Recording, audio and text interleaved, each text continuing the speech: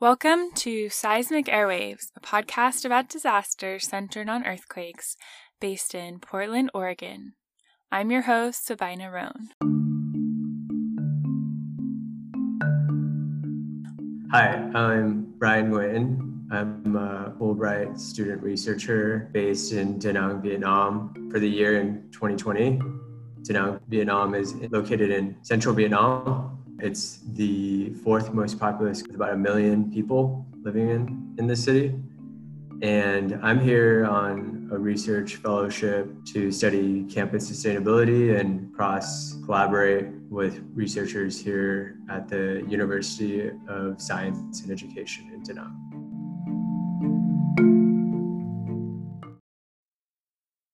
This episode explores how the coronavirus pandemic has had different effects in different places by hearing people's stories. Brian Nguyen is our guest host for the episode. Brian and I completed our master's degrees together in urban and regional planning in Portland, Oregon, and we also both spent formative years in Southern California. Brian has a really unique pandemic experience. He was a Fulbright researcher, which is a prestigious program for American scholars and professionals to be sent abroad to lecture or conduct research. Brian was in Da Nang, Vietnam, starting January 2020. When the U.S. government started acting on the situation of the pandemic, Brian refused evacuation back to the U.S. offered by the U.S. Embassy, and he stayed in Da Nang. He was actually the only Fulbright researcher that he knows of in all of Southeast Asia to stay. At the end of the episode, you'll hear his reflections on that decision. The original interviews for this episode are in Vietnamese and can be accessed all the places you normally listen to podcasts, including on our website, which is seismicairwaves.com. For the English version, which you're listening to right now, Brian shares takeaways from his conversations with Da Nang locals and some of his own observations about the situation. To start us off, I asked Brian to give a general overview of the situation in Vietnam. Clear themes that emerged from the interviews and from what I've gathered reading multiple pieces on how Vietnam has successfully battled the pandemic, centered around 4 themes usually. It was the transparency, the fast reaction to the pandemic because Vietnam shares a border with China, who was one of the epicenters of the pandemic, and aggressive contact tracing. And the 4th theme was just the solidarity with the community that made it successful. General overview in Vietnam is known about this pandemic since around late January. They have around 350 confirmed SOAD cases to date, with something around a 95% recovery rate in terms of, I think, around 330 or so have been treated and released from the hospital. And Vietnam has gone 60 days without a community transmission as of today, which is June 24th. Vietnam had to go into social distancing for 2 weeks and lockdown, similar measures to the US, but it was only for 2 to 3 weeks from the beginning of April to around the end of April. And then it's been reopened. Everything is kind of weird and all the borders are, not all the borders, all the restaurants, hotels, and everything, and the way of life has restarted since around April 25th. So it's been around 2 months now. But however, the 2 things to consider are the borders are still closed to tourists since March 25th. Only special requests are made for people to come into the border, to come into Vietnam. And anybody who actually comes into Vietnam still to this day, even students or foreign or Vietnamese citizens that return to Vietnam still need to go into mandatory quarantine camps or facilities for 14 days before they can actually go about in the country. and that's still in effect today. And I know even you yourself, as a non-Vietnamese citizen, you've been not allowed to access some parts of Vietnam still yourself. Yeah, yeah. Some isolated parts of Vietnam still do not allow access to foreigners based on their hesitation and fear of the pandemic getting to these smaller populations and kind of infecting their whole village, and it could impact their way of life. 0 deaths total is so incredible that no one has lost their life in Vietnam. Yeah, it's been validated by the zero deaths have been acknowledged by the World Health Organization as well as US websites such as Political in the success of Vietnam battling the virus. For a country that has a population of 96 million people and only 300 some odd cases and zero deaths, it's kind of mind-boggling and unprecedented. And there was actually one person that was severely ill, a British pilot, and Vietnam put all efforts into saving this person's life, going from about a month ago needing a lung transplant and now being able to survive is kind of astonishing and a miracle.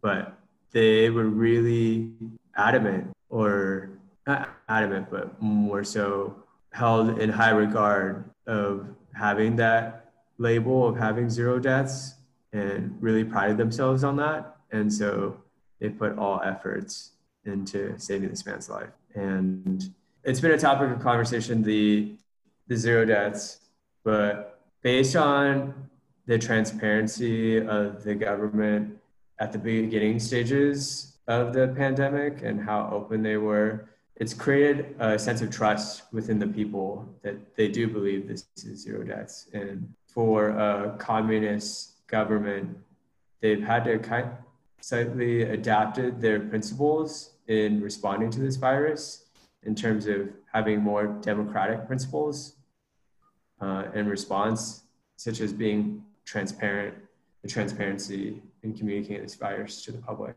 I could go into detail about that. Yeah, that's fascinating. Let's go to those trends that you have noticed of the characteristics of the response. And can you talk about the influence of the one-party communist government as part of that? Yeah, the transparency was like the prime minister, who's the leader in charge of Vietnam, basically. His name is Nguyen Xuan Phuc. From the early stage of the pandemic, he emphasized the goal is the existence and the preservation of life first and foremost over everything else, no matter what, even over the economy. So that has been the message throughout the response to the pandemic. And then the transparency of publishing names of people and their personal information, like people were comfortable with that. Like the government publishing like patient number, so and so is from this hometown and is currently located and being treated at this so and so facility or hospital.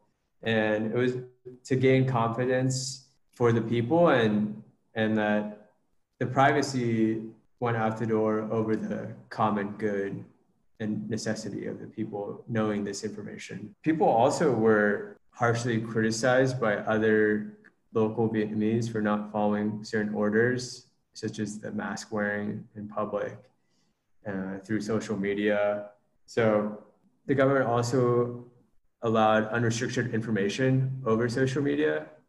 They weren't censoring anything compared to other governments that might censor, such as China, that we know about, that took down posts on WeChat or like other social media platforms. The allowance of like, free flowing of information really helped in this matter. And did that mark a departure from the past ways I don't know if you were planning to talk about H1N1. Having that experience in recent years might have influenced the response to coronavirus. Uh, I wouldn't say I didn't gather much information from H1N1. It was more SARS related from 2003. And that was one of the other themes was the fast reaction because of the lessons learned from SARS, going back in terms of the life counts more than the economy. Vietnam was like the first country that implemented mass quarantines, like in January, when they discovered in late January, they quarantined an entire village of 10,000 people for 2 weeks. Once they found, I think, 3 or 4 people that were infected in the village. So they set up these quarantine camps, right? Correct.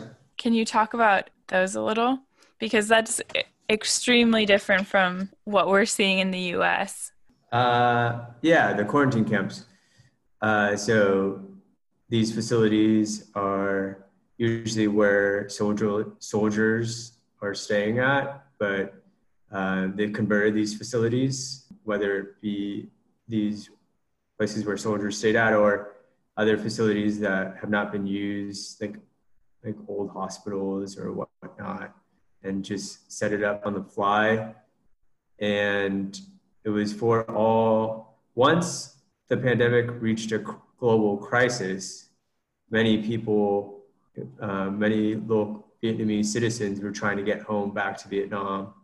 And so Vietnam set up the quarantine camps. I'm not so sure when they started. I can't recall, but it was around in March.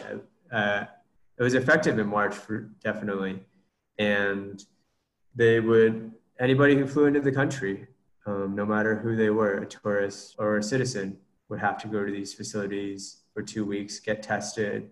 They would have to test negative twice over a 24-hour period at their end of the 2 week quarantine to be released.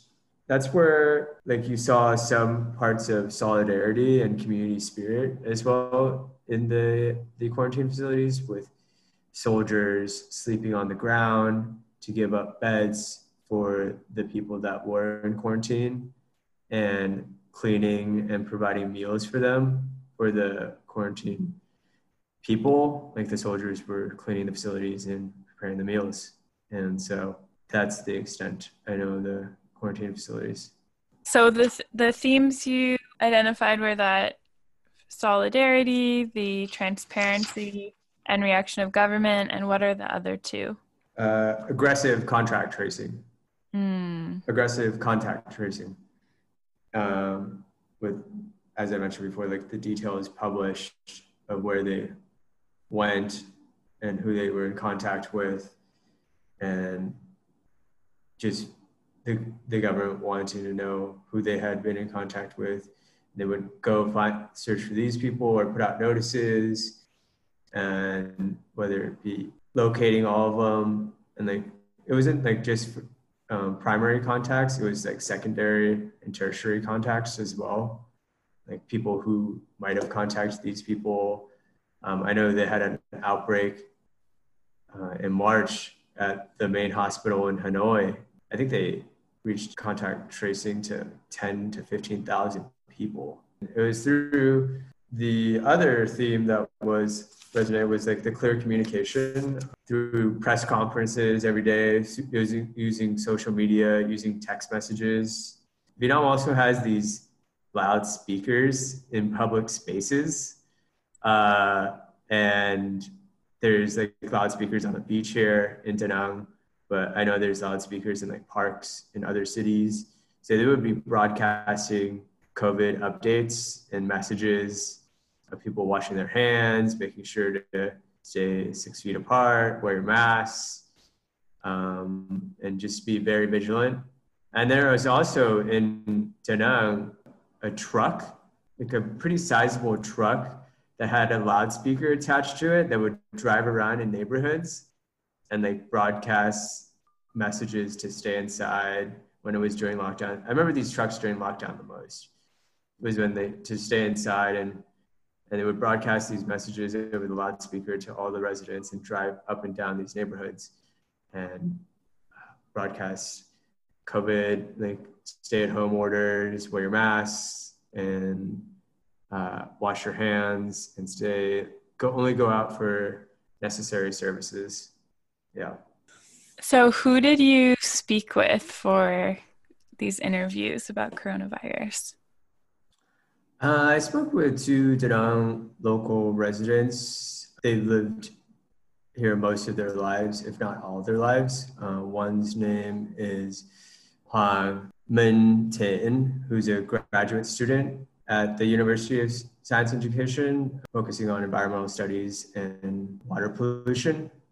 And the other person I spoke to was Nguyen Vo Xuanha, who is an artist and a small business owner. Cool. And what were the takeaways you have from talking with them? I would say like takeaways were like the differences in how Vietnam responded to the pandemic versus the US. And what Swan mentioned that she couldn't believe like the fighting or like the protests happening in the US that she read about versus how it was the preservation of life was not important, and there's people still fighting with each other. So that she thought was interesting.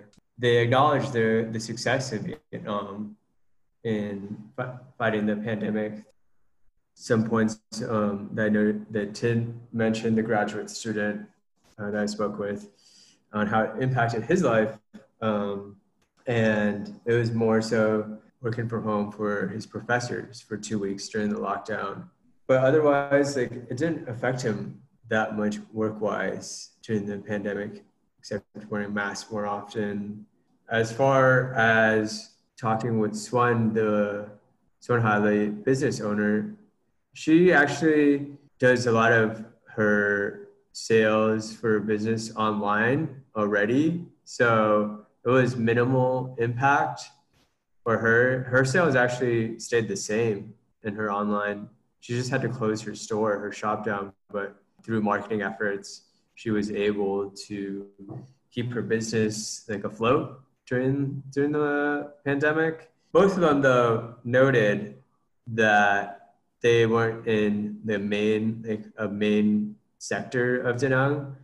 So Da Nang is a beach city, and it's a very big. The tourism industry is huge here from foreigners. A lot of Chinese people come to vacation here, as well as Koreans, as well as domestic tourism is huge here. So the tourism industry was particularly hit hard here, they both noted, and through hotels, resorts, other tourism related industries were severely impacted, and both of them noted that it was really hard, and a lot of young people work in the tourism industry here because it's an easy job, it's stable income, and it's a comfortable life. And so it really impacted a lot of the youth here. They also noted the social community efforts in response to the pandemic that I mentioned before, but they identified specific examples. We talked about the rice ATM that was instituted throughout Vietnam. It started, I believe, in Hanoi, and then there was rice ATMs in Saigon and in Hue, and in Da Nang there was a couple, and they were funded by local businessmen and donors as well as the government. And the way it works is it's how an ATM in America works. You just arrive and stand 6 feet apart, you wait in line, and you get to you come to the ATM and dispenses 2 kilograms of rice for your family for the day. You can For no cost. No cost. Yeah, no cost. And it's a daily thing that happened, I think, for a month, in the month of April. And just like the helping out the community was a really huge thing that they identified, and compassion for each other and the unity and the solidarity in the community. And food was like the most crucial thing, like in the community, in helping out others, whether it be serving meals, donating money to contribute to food access. They both identified food access as a way to help the community. It sounds from what you're saying like life is pretty back to normal on the surface, and I'm curious what the lasting impacts you see are. And I guess especially, I imagine that the tourism industry in Da Nang is still operating at a much lower level, if at all. Yeah, I would say the lasting impacts are going to be, especially in particular in Da Nang, are the tourism impacts. And it's now people have to wait and see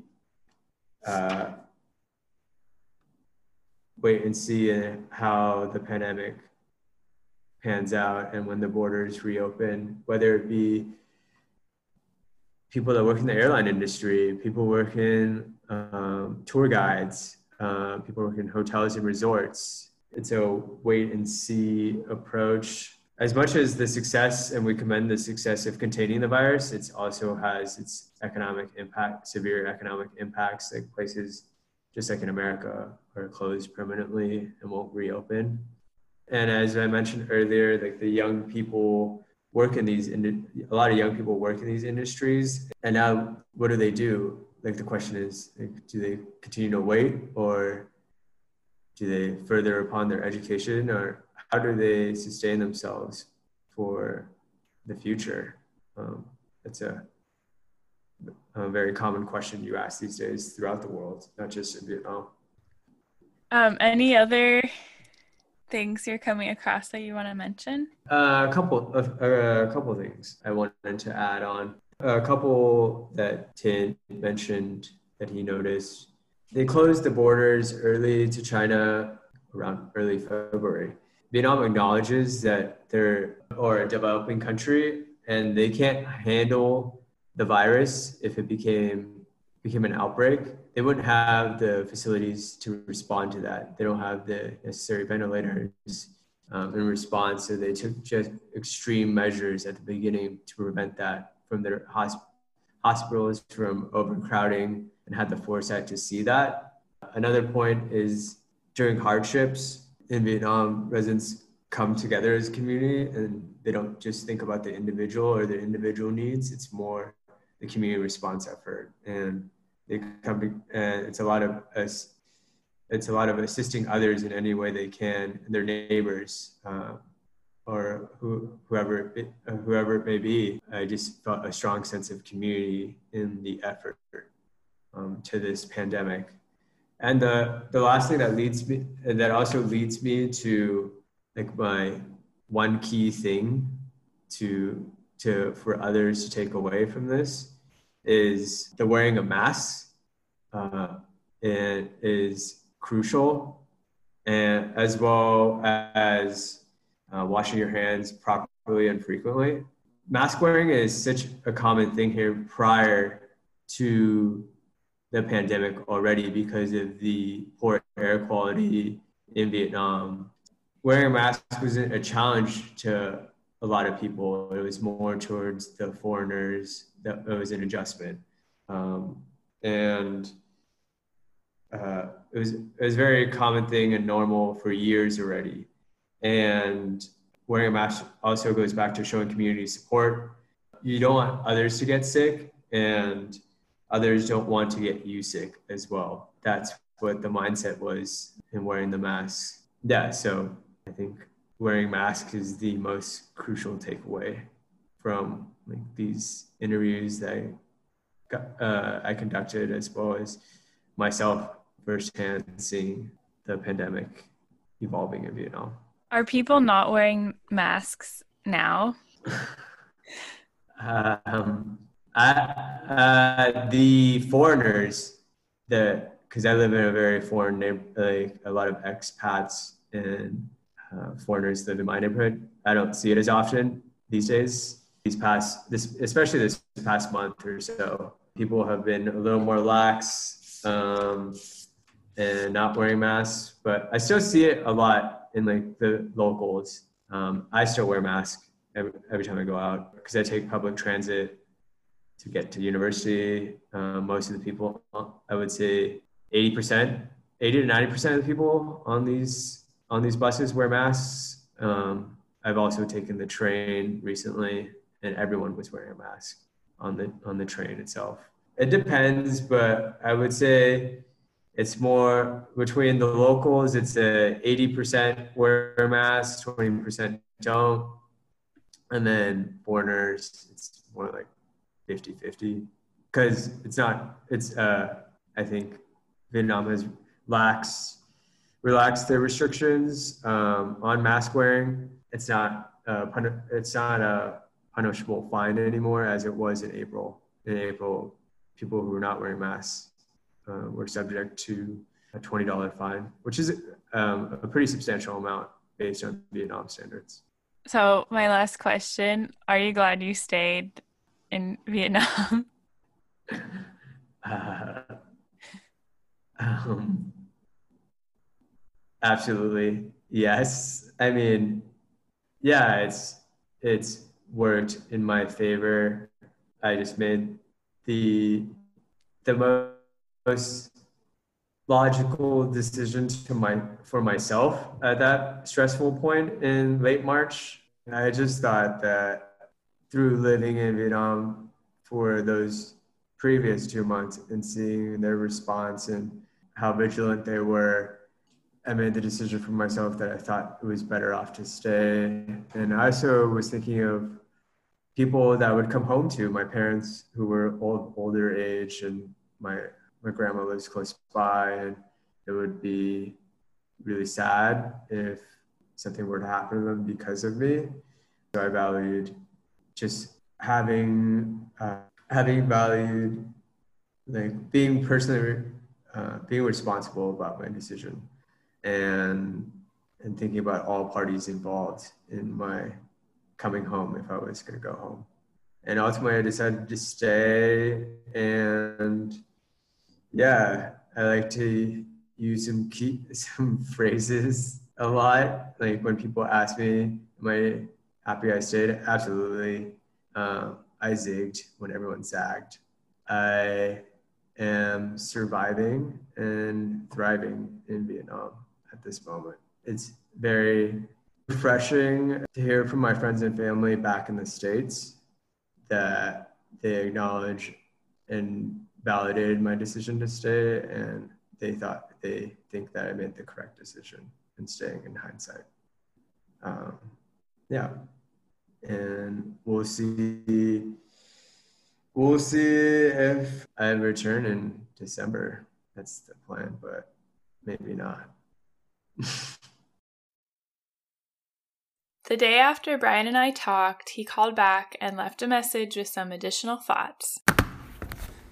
Hey Seb, I had a couple extra comments looking through my notebook about what we discussed last night. One was Swan mentioned that is often not talked about is that the males had to stay at home during lockdown, and usually women are head of households in Vietnam and men go off to work. And so she mentioned about the mental health changes aspect of having husbands stay at home during this time, and the challenges with coming with that, and oftentimes the perhaps higher cases of domestic abuse that are not reported with having husbands staying at home during the lockdown, and now maybe perhaps even longer with unemployment still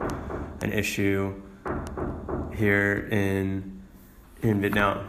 The last note was the world-class response to the pandemic for Vietnam was due to this quote that I found was every case and every life mattered, and they even had a hashtag called Vietnam leaves no one behind that was pretty prominent in social media. So yeah, those are just my additional couple thoughts. Okay. That was Brian Nguyen, Fulbright scholar from the U.S. who has been in Vietnam starting January 2020. We at Seismic Airwaves are so happy to have you join us on these auditory explorations, making meaning of disasters. We will have more content specifically related to earthquakes coming up. The past few months, it's just felt weird to focus on another type of disaster when we're all experiencing the pandemic and there's so much to understand and connections to draw. If you aren't already, follow the podcast on Twitter, Facebook, and Instagram at Seismic Airwaves. Check out the website for more material to engage with after each episode at seismicairwaves.com. And always, we'd love to hear your thoughts. Drop us a line at seismicairwaves@gmail.com. Seismic Airwaves is based in Portland, Oregon, on traditional and ancestral homelands of the Multnomah, Claflamet, Clackamas, Tumwater, Walala Bands of the Chinook, the Tualatin Kalapuya, and many other indigenous nations of the Columbia River. In acknowledging these communities, we honor their sacrifices forced upon them, their legacy, their lives, and their descendants. Our team is Adrian Brown, Ariel Kane, Chad Tucker, Joseph Myers, Sarah Mayer. I'm your host, Sabina Roan, and that's it for this episode of Seismic Airwaves. Until next time, take care.